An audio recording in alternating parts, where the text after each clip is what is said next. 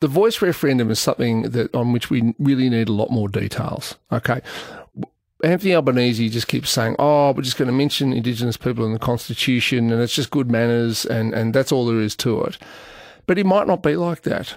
Now, it's interesting if you look at the Indigenous community, or at least the political community, Jacinta Price and Warren Mundine and Lydia Thorpe, who are all come from different angles, are all against the voice, all right? They're against it.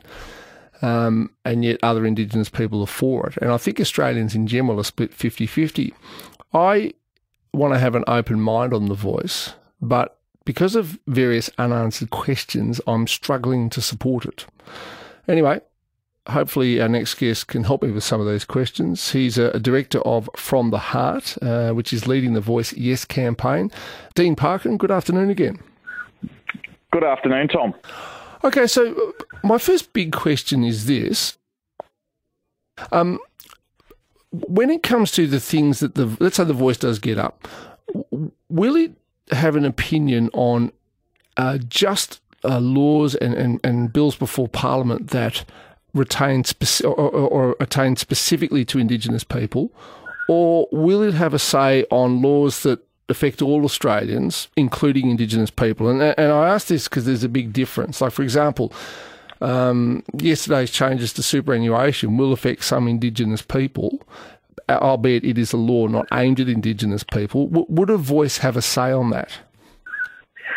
Well, I think the first thing we've got to remember, Tom, is why we need a voice in the first place. So we know that there is a persistent and large gap on many quite basic life outcomes between Indigenous people in this country and non-Indigenous people. Health, education, employment, housing, all of those sorts of things that we hear year after year after year. Aboriginal and Torres Strait Islander people are frustrated by the lack of progress.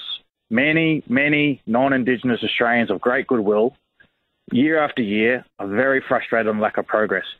We see things like Closing the Gap that are strategies aimed at addressing these issues, and year after year continuing to miss the mark. We know we get better outcomes when Indigenous people have a say over those issues. So at the first instance, there's going to be a very, very long list of issues that are just aimed at closing the gap between Indigenous and non-Indigenous peoples. I mean, there are literally decades of work with respect to the laws and policies that are influential in trying to achieve better outcomes that Aboriginal and Torres Strait Islander people need to be having a say over, so we actually start getting better results on the ground, which is what this is about. Okay, and I don't really have a problem with that, but my concern is that if, for example, the government wants to make changes to the tax system, I mean, that would affect some Indigenous people. I mean, does the Voice have a say on that, or will it limit itself to just issues which are specific to Indigenous people? Well, I think there's going to be I think there's two things. Firstly, there's going to be a high level of expectation from Aboriginal and Torres Strait Islander people, ourselves, that the people sitting on the Voice are going to be focused on those issues that have the most particular impact in the lives of our families and communities. There's going to be internal political pressure from Aboriginal and Torres Strait Islander peoples to make sure that there's focus there.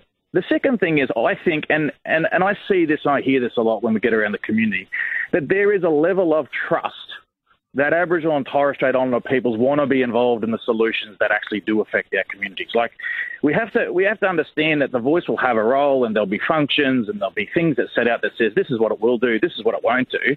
But we also got to have a level of trust in Aboriginal and Torres Strait Islander peoples that we want the best for our families and communities. And so there'll be an incredible amount of pressure to make sure that the focus is where it absolutely needs to be. Yeah, but can I tell you, I mean, we might say that more broadly, that, we would like to trust our politicians to focus on the things that really matter to us. But day after day after day, we see that they do anything but. Look, can I tell you this? I mean, the Voice could, in a bad way, end up becoming a bureaucracy that grows and attracts power to itself simply because it can. If a future version of the Voice says, well, we do want to have a say over all laws that pass through the Australian Parliament because they might affect Indigenous people, I don't think a government in the future is going to be brave enough to say no to it. And then what you'll end up with is a Voice that that actually does become a third chamber of parliament? I mean, I'm only guessing that this might happen, but I'm not seeing anything that would stop it from happening. Well, a couple of things. Nobody's ever asked for a third chamber of parliament, and we've never sought one and don't want one. In fact, we want this to be very, very different. We want this to be a source of wisdom and advice from Aboriginal and Torres Strait Islander people to all governments, because quite frankly, it doesn't matter which side of the political spectrum they come from. None of them have got this right with respect to Aboriginal and Torres Strait Islander affairs. If I was a government, I'd be looking at this voice and its advisory function, wanting to say, well, actually, we've had our go. Why don't you tell us what's going to work, and we're going to give that a go, because currently at the moment, what's in the system is just not working. But again, I need to be reassured, and I think a lot of Australians do, that the voice will limit itself to issues specifically affecting Indigenous communities, not broader issues that face all of Australia.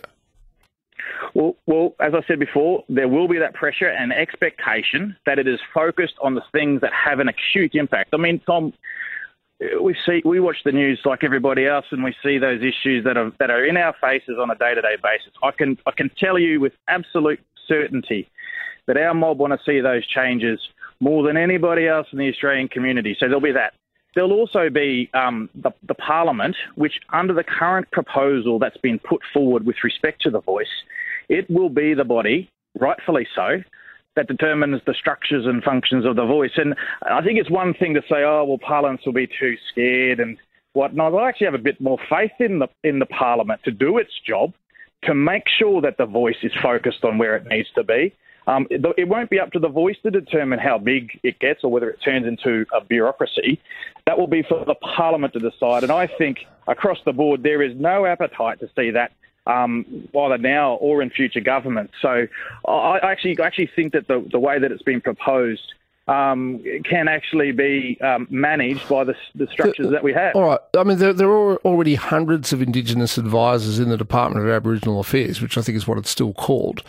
How is it that they've not been able to shape policy in a way that suits people, and why would the voice be any different?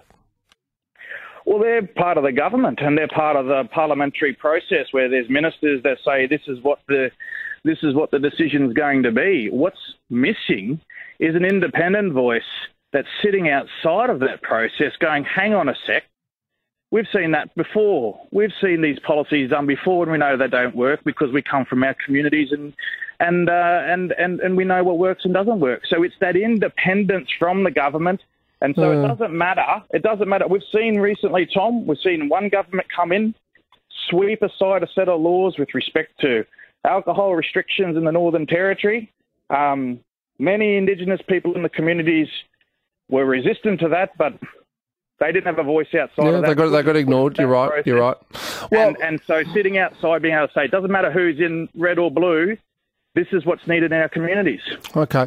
And finally, and this picks up on something the South Australian Premier said recently.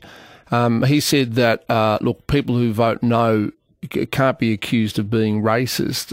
Would you agree with him that the substantial body of the population that will vote no, would you regard them as racist or non-racist? I'd say this. I'd say, firstly, the majority, and you said 50-50 at the beginning, at the top of the show, it's more like 60-40 at the moment that would vote yes. I'd say there's a bunch of people there that are still sitting there yet to make up their mind, and what we're saying is we've got to welcome everybody into this conversation. This is a conversation that is for... This is the best thing about this whole campaign, Tom, is that it's not actually about the politicians. It's about individual voters and people across the country that get to have their say and say yes or no to this. So what we're saying is all people should come into this. We know that there are people with hesitations and reservations at the moment. We want them to be involved too. We want the questions to be asked and answered, because this is a movement for every single Australian. Thankfully, we're not leaving it in the hands of the politicians. We're putting our belief in the people of Australia, because we reckon they'll get this right at the end of the day and achieve a successful vote on this. All right, thank you for your time. I do appreciate it. Dean Parkin there, Director of From the Heart, which is leading the Voice Yes campaign. All right, well, 133693, the reason I'm saying it's 50-50, I'm reminded of the Republican referendum 24 years ago now, where it looked like it was 60-40 in favour. And then as the date got closer and closer and closer, and the Republicans couldn't quite be clear about what type of model they wanted and so forth, the thing flipped and ended up being 55 no, 45 yes. I think that on the day, the vote for or against the voice will be very, very close.